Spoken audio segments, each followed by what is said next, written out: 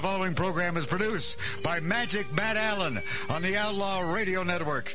True Crime Uncensored. I am the legendary Burl Bear, Howard Lapidus. Oh, stop it already with that. Come on now, get it right. Welcome to True Crime Uncensored. Ron Francel. You know, as you know, I've been on the show for, a lot of years now, and it seems like every time one of these comes out, we talk, and I've done Arizona, New Mexico, Colorado, Texas, Pennsylvania, Washington, D.C., and others. L.A. Do you think Los Angeles has more crime than other places? I don't think it's worse. I think it is simply seems to be more prolific. I don't think the crimes are worse.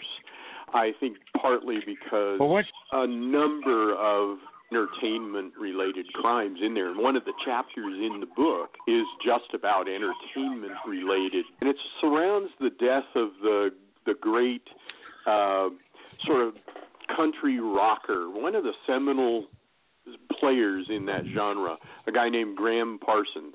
Oh, I knew Graham Parsons. Okay, well, then you know that Graham dies of a drug overdose out in Joshua Tree. And it had always been part of his wish to be cremated out there in the National Monument. And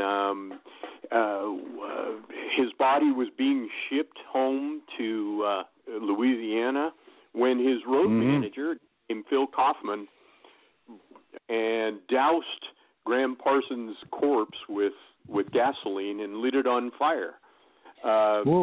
Yep, I remember that. One of the great events in rock history. The crime happens not with stealing a body, which apparently is legal in the state of California. It's legal to steal a body. With dousing it with gas and setting it on fire was an indignity to a corpse, and I think a misdemeanor at that. God, I gave him a traffic ticket. It's just my crime against Graham Parsons, or maybe it wasn't a crime. We were together at the rock festival. I think it was Sky River 2, and someone had politely given me what they called Dubček's Revenge, which was a form of LSD that was on a blotter, a little piece of cellophane, and I wound up underneath the stage, altered, hallucinating wildly, when all of a sudden there's someone standing over me saying, the Flying Burrito Brothers are going to go on, and Graham wants you to introduce them. And so I walk up 180,000 feet straight up in the air on the basic, stairs that go up to the stage, which was a double wide stage, so you could have, one band sitting up while the other one's playing, whatever the hell it was. And so I managed to make it to the stage. I go, ladies and gentlemen, Flying Burrito Brothers. And Graham's at the piano, and he starts playing Christine's tune or something. And instead of leaving the stage, I walked over and leaned against the piano, smiling at him, and stayed there through the entire set. My God. And yet you're still here and he isn't. Yeah, and that's not fair, is it?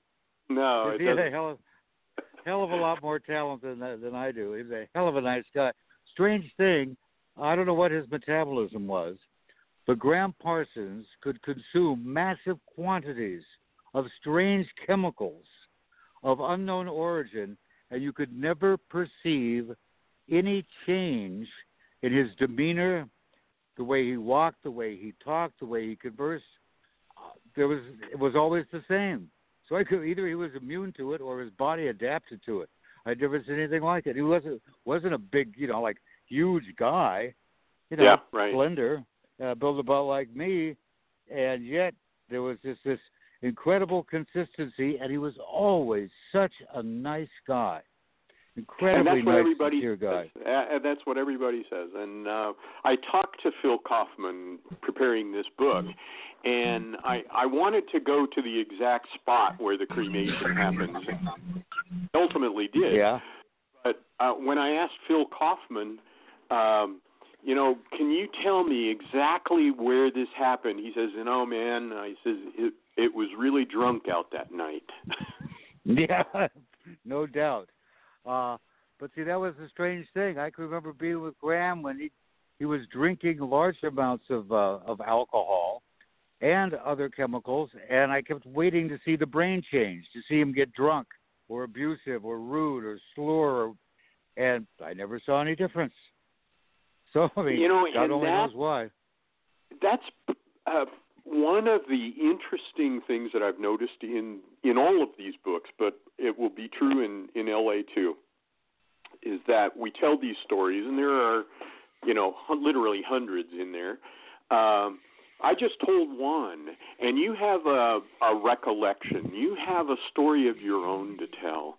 And I think that the reader going through these books, these outlaw books, and maybe especially in L.A., will have some memory, whether it's about the death of Graham Parsons or Bob Crane or, the SLA shootout or something. There'll be some recognition, and people will... Well, yeah. In fact, you're so correct about that. We were talking, I think maybe it was with Don Schiller about John Holmes and the Wonderland murders. Oh, sure. That's in there. And it was either Howard or Don Waldman, one of those I can't remember, who lived right around the corner from all this. And right. They say, you can go anywhere in the world, and you're going to bump into somebody you know, which is true. Sure.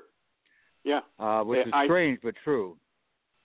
Well, and I think Kevin Bacon is not in this book, but we could maybe connect all the stories in this book to Kevin Bacon by 6 degrees.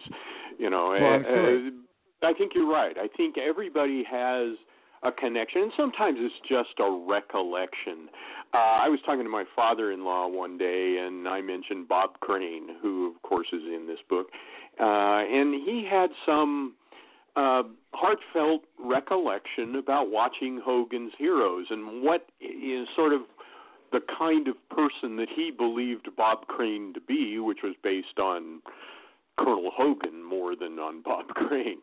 But yeah, I think that's one of the beauties of this, and it's fascinating to me because we're telling a lot of stories here that people have heard, Manson and Night Stalker and Black Dahlia and all that, but we're also telling stories that are not so familiar, but to Angelinos, they're going to look around and they're going to say, hey, that's right, that's like a half a mile. That's over there.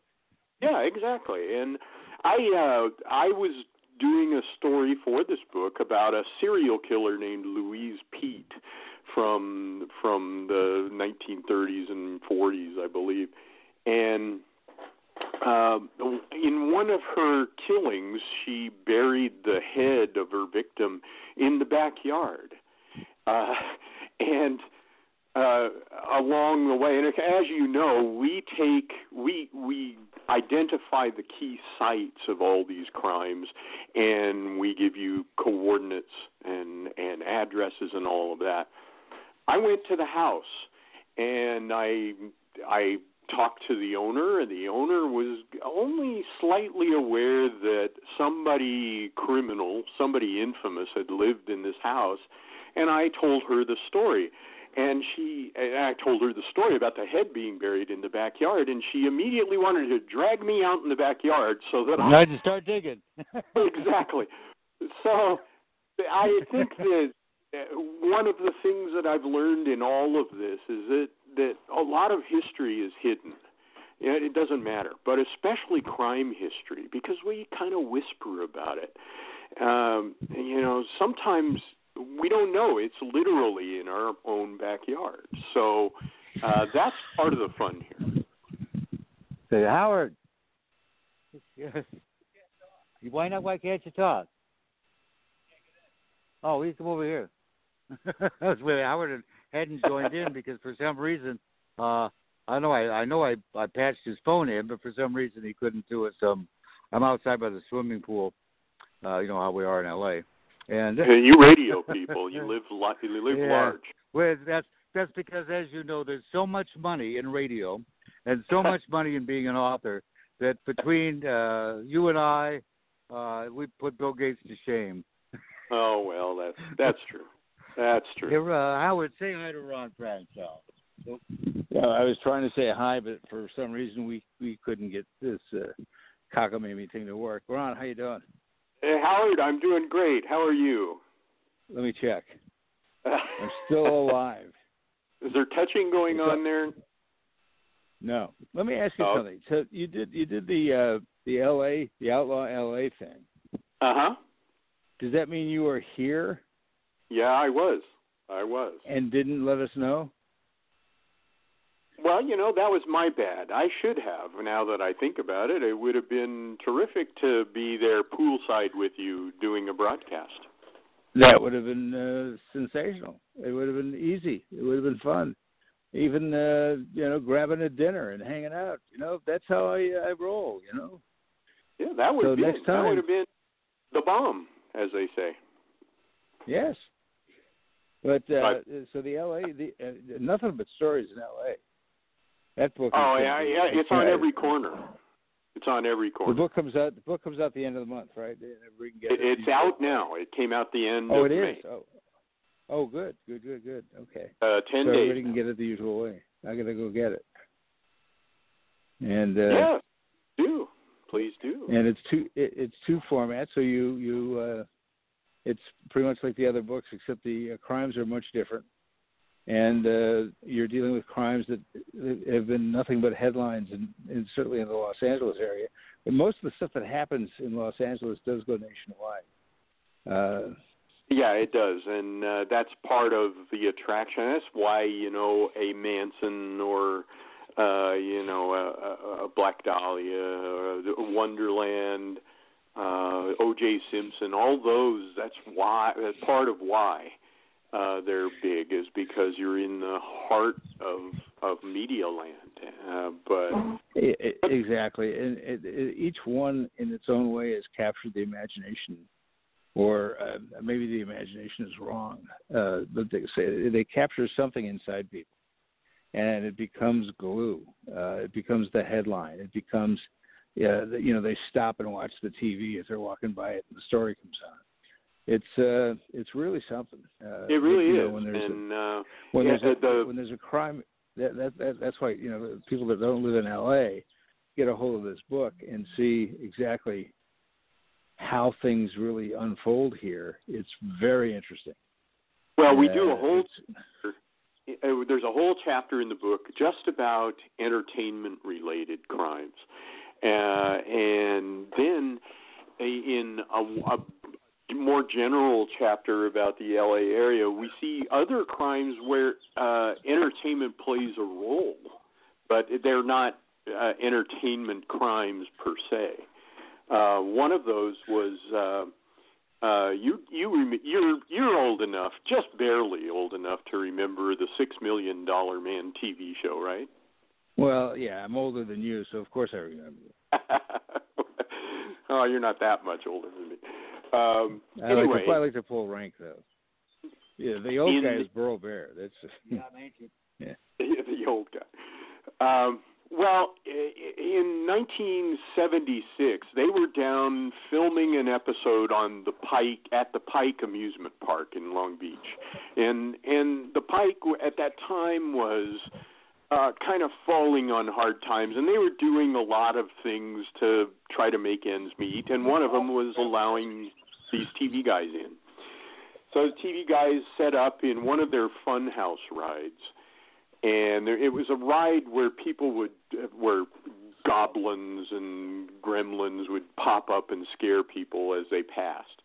And they were moving some mannequins or some of these goblins around, and one of them, the arm broke off.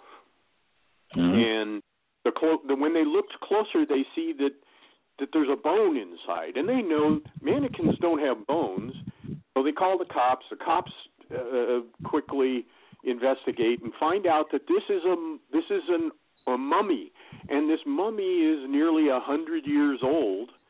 And it is the mummy of an old Oklahoma outlaw named Elmer McCurdy. And Elmer had been bossy back in Oklahoma in the early part of the century, and he he had been embalmed and then went into the sideshow circuit. And eventually he made his way to the Pike Amusement Park in their little Midway. And then as times got hard, they took his body and used it in the Funhouse. So how back up? How did he die in the first place? He was shot by a posse. They had robbed a train. He and his buddies had robbed a train.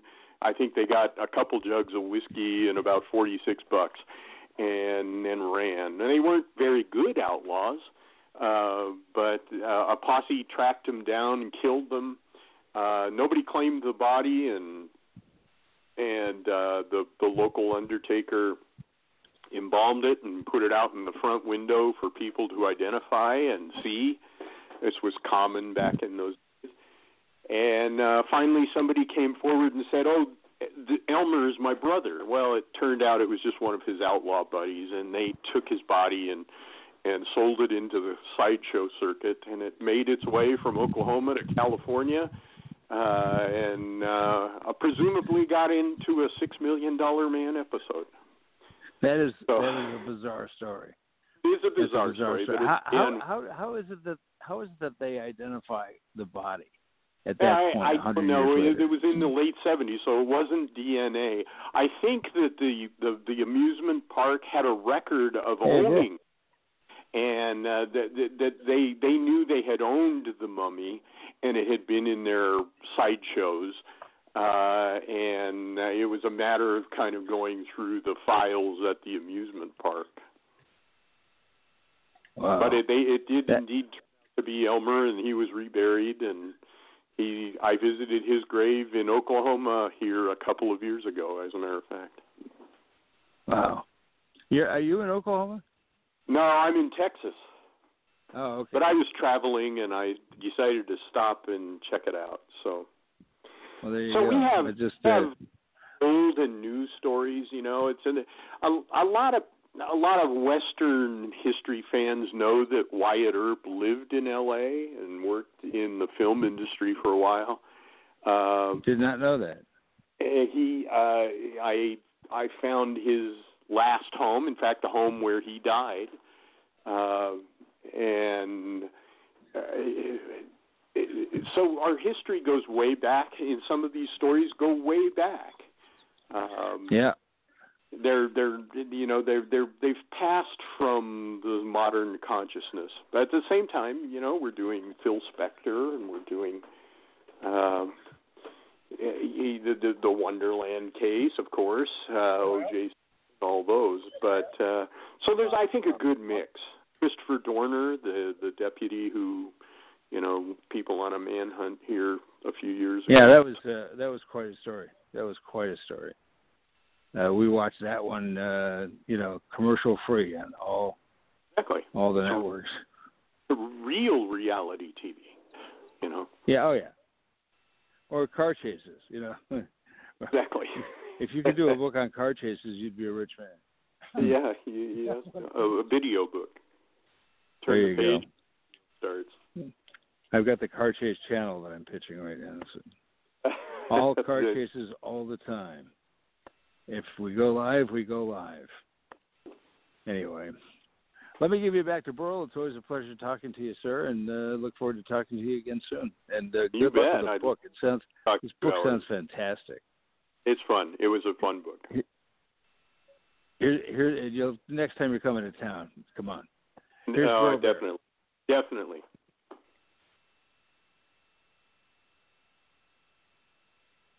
Yeah, I'm here.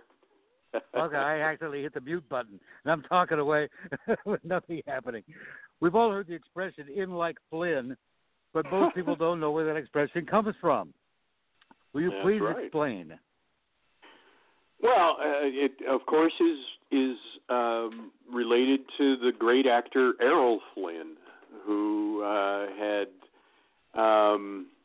quite a reputation and was a handsome guy and had his pick of probably any females in Hollywood and maybe America. Yeah, he's got the Wilt Chamberlain of the silver screen. I think so, yeah. And among his many conquests was one that was probably ill-advised, and he had a dalliance with a couple of teenage girls, twins, I believe, and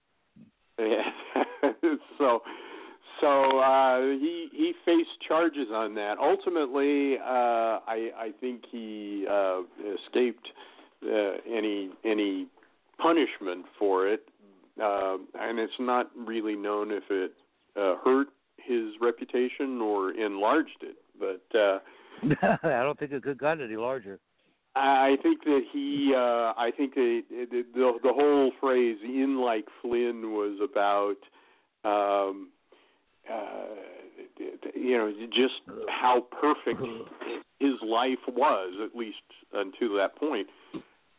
Or maybe it happened because of that. I don't know. I was wondering who coined it first. It had to be someone, for it to be so widespread, it had to be done probably on the radio. It may have been Bob Hope. It could be. Someone could say, "Then you'll really be in," and he said, "Yeah, it's like Flynn." Yeah, exactly. Yeah, it's amazing. I think he faced a statutory rape, but I'd have to look. Speaking of which, not to refer to either one of our lives, you noticed that the young lady that Roman Polanski got set up to shtup, that they had this extradition against him back to the United States forever, that the victim, or the young lady, has been trying to get that extradition against him dropped for decades, saying, "No, don't punish him. No, don't punish him." She's now actually taken it to court to try to get the charges of the extradition against him dropped, which adds more and more credence to the longstanding theory that her mother set it up so they could blackmail him. And as a young reporter, I covered a story exactly like that, where a mother set her daughter up with a celebrity. You might have heard of the country star Johnny Paycheck. Yeah, sure. Take this he went job. To prison, though, didn't he? And he went to prison. He came to a concert, and this mother set up this date with her daughter, her young daughter, and then as soon as it was over, almost as soon as it was over, went to the cops, and then it was a big newspaper story that I covered, but it went away very quickly as soon as the girl decided she wasn't going to testify, because everybody imagined there'd been some kind of a payoff. So that's a common thing. I think. That's why I always get so concerned, because that I've been a victim of a false rape charge. I wasn't even there at the time it supposedly took place, but I was a celebrity, and they decided to use my name. And even though there was no legal action, it had an impact on my career because everyone heard the story. It didn't matter the fact that I wasn't even there at the time, had never been intimate with that particular human being in my life. And at the time of the so-called incident, I was having dinner with my wife and in-laws. But, it's back to the old story. The rabbis still take a feather pillow, cut it open, and walk down the street waving the pillow and watch the feathers fly, and then go back and try to pick them up.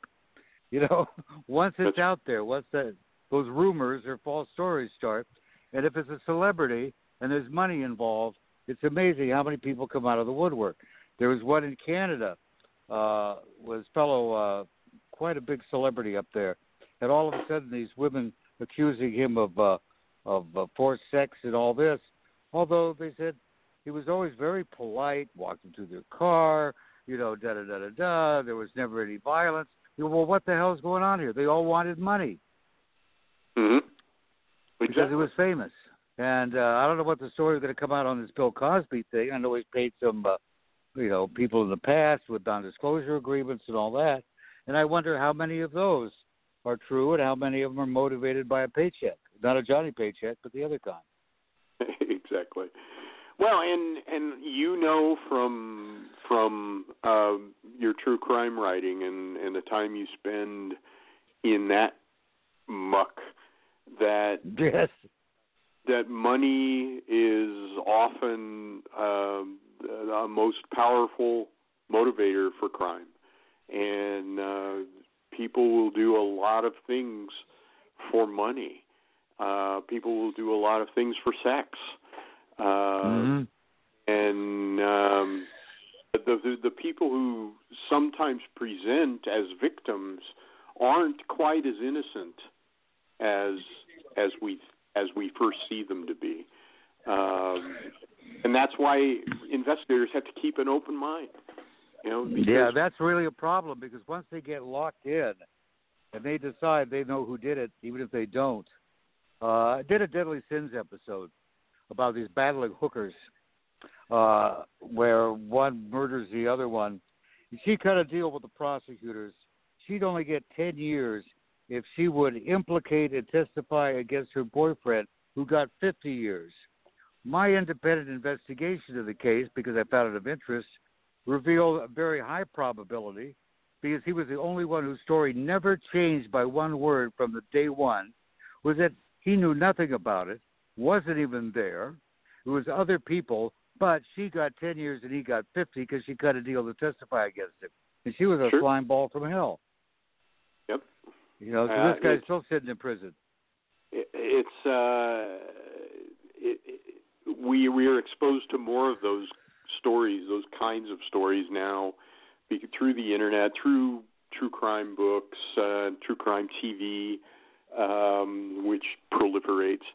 Of course, I think it's doing nothing more than creating a lot of armchair investigators.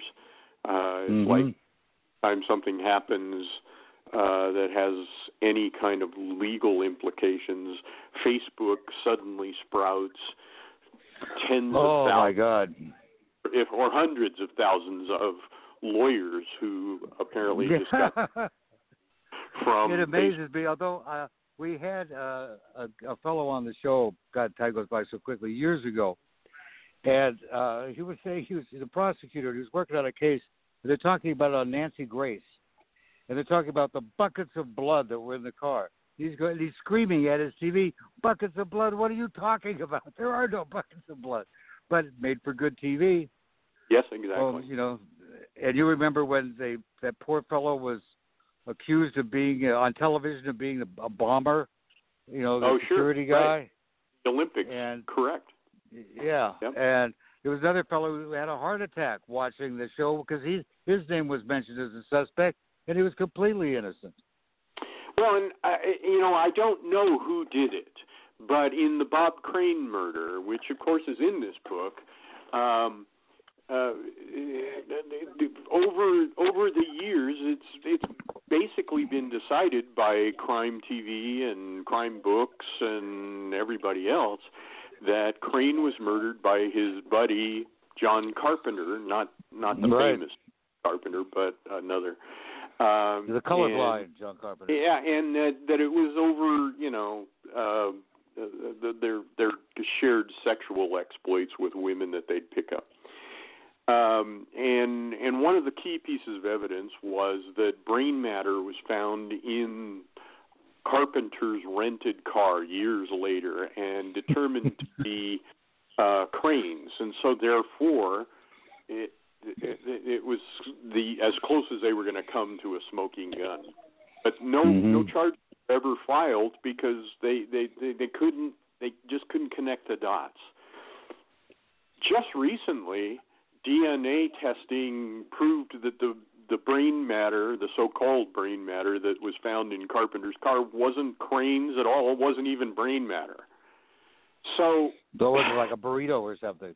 It could have been. It could have been a piece of sausage off a pizza. We don't know. But yet the media runs with this stuff, and pretty soon bad evidence becomes gossip, becomes rumor, becomes history, becomes a fact, and we just accept it. It's kind of sad how we're that way, especially when we have forensic tools at our disposal these days. Yeah, another one was the Art Linkletter's daughter. I don't know if you remember that one or not. But no. Art Linkletter's daughter committed suicide by throwing herself out of a window or a ledge or whatever. And friends of hers were friends of mine, and so I know a little bit more about even at the time, when the story first came across the wire, quite about 1, 2 in the morning or midnight or 11 or something like that when I was on the air, it was that she had killed herself because she was despondent over the breakup of her relationship with her girlfriend. This is a lesbian relationship. Suddenly we get a message, whole story. By morning, the story is completely changed, and that she has committed suicide because she was having an acid flashback. Drop the whole lesbian angle, and then Art Linkletter spends the rest of his days as a anti-drug champion because acid flashbacks took his daughter, when in scientific reality there's no such thing. Not no such thing as a daughter, but no such thing as an acid flashback. If there were, hopefully I would have had one by now. But, I mean, there's an example of how, if you can get ahead of a story, you got a good PR guy, you can spin it, change it. Exactly, and I think we're recognizing that more and more. Hollywood is recognizing it, big business, everybody's recognizing, and there's a whole industry out there on that. I mean, we have so many questionable deaths, particularly in the L.A. area. Look at the death of George Reeves. Yeah, they've done movies on that one, too, with Ben Affleck as George Reeves. Exactly. And, there are so many of these that we, could benefit, I guess, from a little truth-telling. But they also fall into the category of marketable telling, that somebody's going to pick it up. Why we have dozens and dozens and dozens of books about Charles Manson. We're not learning anything new about Charles Manson in these books. We're just getting more stories. We're just getting more books that and we're buying them. The only one that found recently that I found of interest was Goodbye Helter Skelter, where the same concept is being put forward by an author friend of mine, Daniel Simone, in a book he has coming out, which is essentially the same book, and that is that Manson was railroaded because Bugliosi knew how to work the media. Well, okay. Because there was nothing that... I want to give a shout out to family Wynn's book, man. That one, I think attempted to not be as exploitive as many of the others are, and but here we go. I mean, we have Manson, we have Bonnie and Clyde, we have all kinds of things. Jack the Ripper. Why are we still writing books about Jack the Ripper? Yeah, we've asked that question many times to Jack the Ripper authors on our show, and one of the questions we asked is this ever going to go away? He said, nope. And see, what I thought, and I mentioned this on the air, and the guy corrected me. I said, it would seem that the farther we get away from it, the more difficult any research is going to be. He says, no, exactly the opposite. Because of the digitization and all this, newspaper articles, interviews, etc., that were done at the time have not been seen and have not been available since then. Now, however, all these old newspapers, etc., being dug up, so to speak, digitized and are available for research. So there's more access to interviews, first-person, stories, etc., than we've ever had before. Yeah. Well, and so yet that whole research angle. I'm not against telling Jack the Ripper stories, but I do think we get into an exploitive area, particularly in TV, but we see it in books, whether it's a new JFK conspiracy book or, Jack the Ripper. I think we do a little too much of that. As if there aren't enough crimes already, we got to keep recycling the super hits. Exactly. Well, and part of that is publishing. Part of it is publishing doesn't want to hear the Rodney Alcala story or the latest. Well, it's like the author we had on who has a new Jack the Ripper research work out. He says he was the first serial killer to be branded. He was like Campbell Soup. It's a brand. Yeah. Well, and look how well it's held up. If someone could invent a new zipper, they could call it Jack the Zipper. You should be in marketing. Yeah, I used to be before I wised up and got into the very lucrative world of true crime, where the money flows like water. Unfortunately, there's a drought. Well, your radio show. Oh, that's nonstop money. Howard and I are going to retire just from the income of all our listeners who send us money for the joy of hearing the show. Yeah, I get that. Yeah, no. Nobody said they could monetize anything. I went to listen to Dr. Drew's Love Line when it was on, and if you wanted to hear the old episodes, you had to pay money. So there's a way of getting $1.50 off of everything. What's next on your agenda? Well, I'm writing another true crime, one of those deeper, darker ones. Maybe after I'm done with that and I need to let my subconscious clear a little bit, I'll go hit the road again for another outlaw book. I am thinking about Chicago. There's plenty there. You could do the Black Panther make-believe gunfight that never happened. Yeah, that's a great one. I happen to be watching one of those forensic shows, and they went back to the scene of the supposed shootout with the Black Panthers in Chicago, and the cops just came in and murdered everybody. They shot first, though, right? Yeah. Well, they were asleep. Yeah. Because they still had all the bullet holes and the angles, and they could do all that. Who shot who from where? Anyway, right. There's no gunfight. But back in the olden days, like 50 years ago, 40 years ago, when we were younger, we didn't have that. You could come up with any BS scenario you wanted to on what came down, or like before they had webcams. I'm sure you've seen the footage of the cop who shoots the guy and then plants a gun on him. That was a big story a couple of years ago. But yeah, well, and we have the technology and we have the forensics. We have a much more militant and aggressive watchdog industry. Now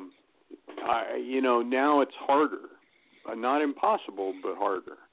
And some things were easier. It used to be easier to create a new identity years ago.